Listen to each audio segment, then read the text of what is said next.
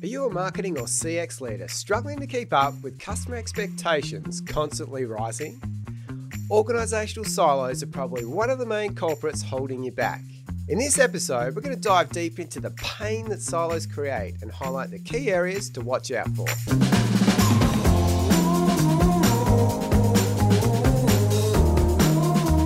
Welcome to the Customer Smarts podcast, where you'll discover smarter ways to deliver customer experiences. I'm your host, Justin Stafford, and I've been helping big brands with digital transformation and CX strategy for many years. Now, in my experience working in digital agencies and as a senior marketer, I've come to realise that organisational silos are one of the core problems holding companies back from delivering great marketing and CX. If you've ever tried delivering a project through a large organisation that touches multiple teams, you'll understand that it's way harder than it should be. Your customers and the business are probably suffering from it. But interestingly, operating in silos is the norm for many organisations.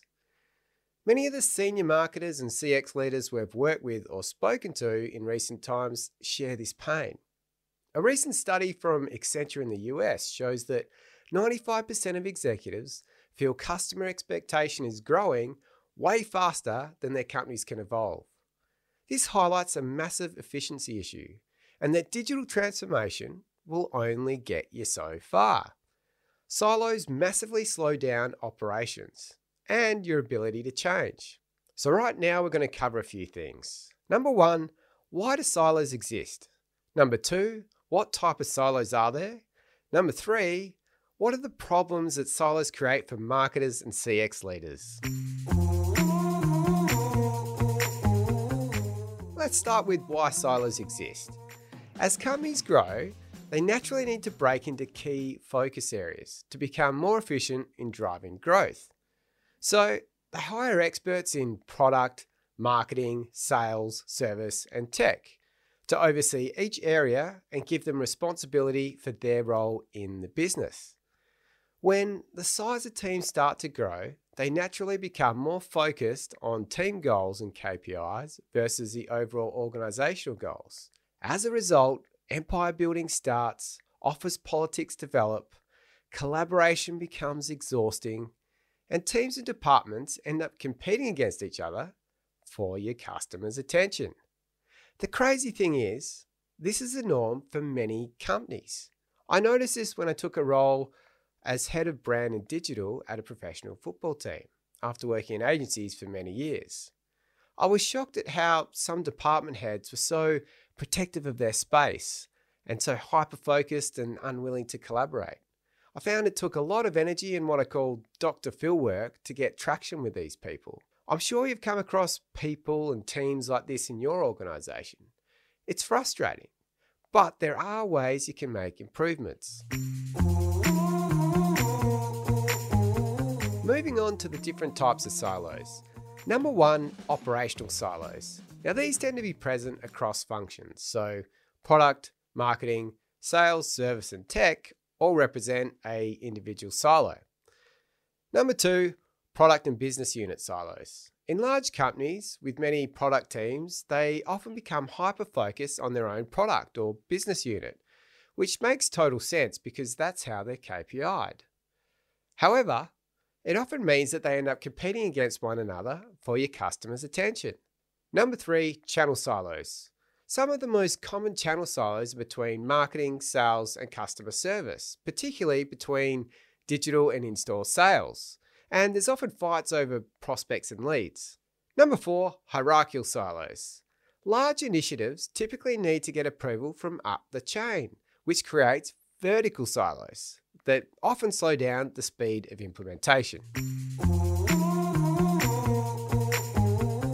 And now for the last section, the problems that silos create for marketers and CX leaders. Marketing, CX, and tech often feel the symptoms of silos the most because they typically operate as a centralized service across the organization, where they manage company-wide brand assets and channels, which means a big part of your job is orchestrating the demand from all the different product and business units. The tension comes from a clash between your organisational wide goals versus the isolated business unit goals. So there are 4 key problem areas that silos heavily impact marketing and CX. They are 1, data, 2, customer segmentation, 3, customer engagement, and 4, technology.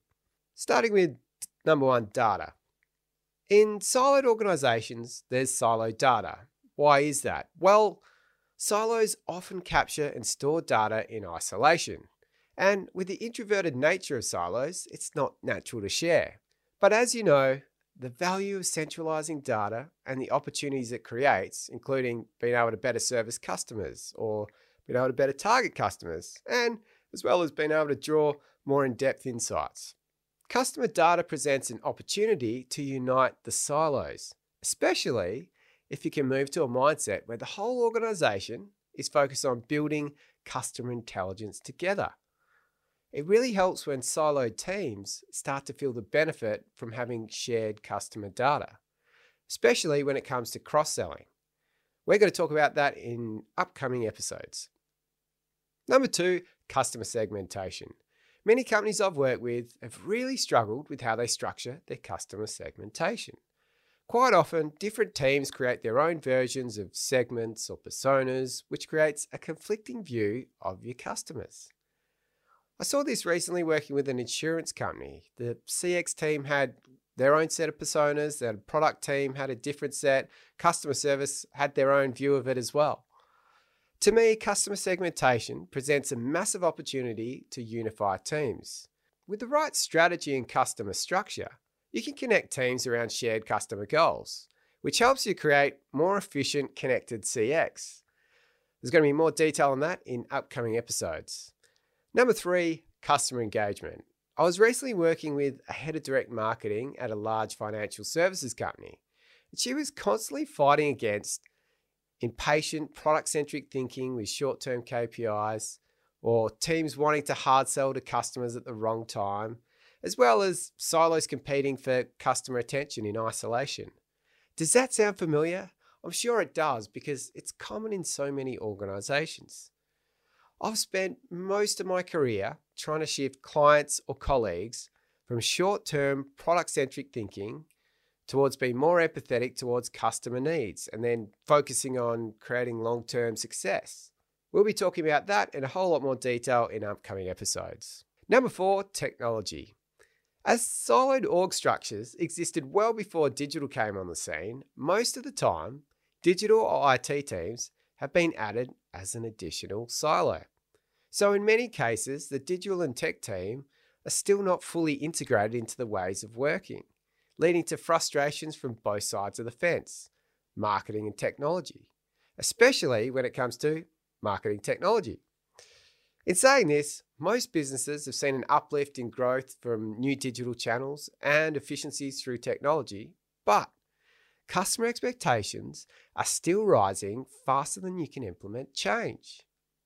This highlights that technology will never be the silver bullet you want it to be. You really need to be looking at operational change. Tech can only enhance the way you operate, not fix your operating issues. We'll be talking about this in a whole lot more detail in upcoming episodes. So that brings us to the end of the first episode. The good news is, with the right strategy and collaborative mindset, you can overcome the silos to create bigger, better outcomes for customers and the business. If you found this insightful, make sure you hit the subscribe or follow button now, as we have some great episodes coming up where we'll talk about how to overcome the key areas I talked through today. And if you have any questions or would like any help with the issues we explored today, then reach out to us at customersmarts.co. Catch you next time.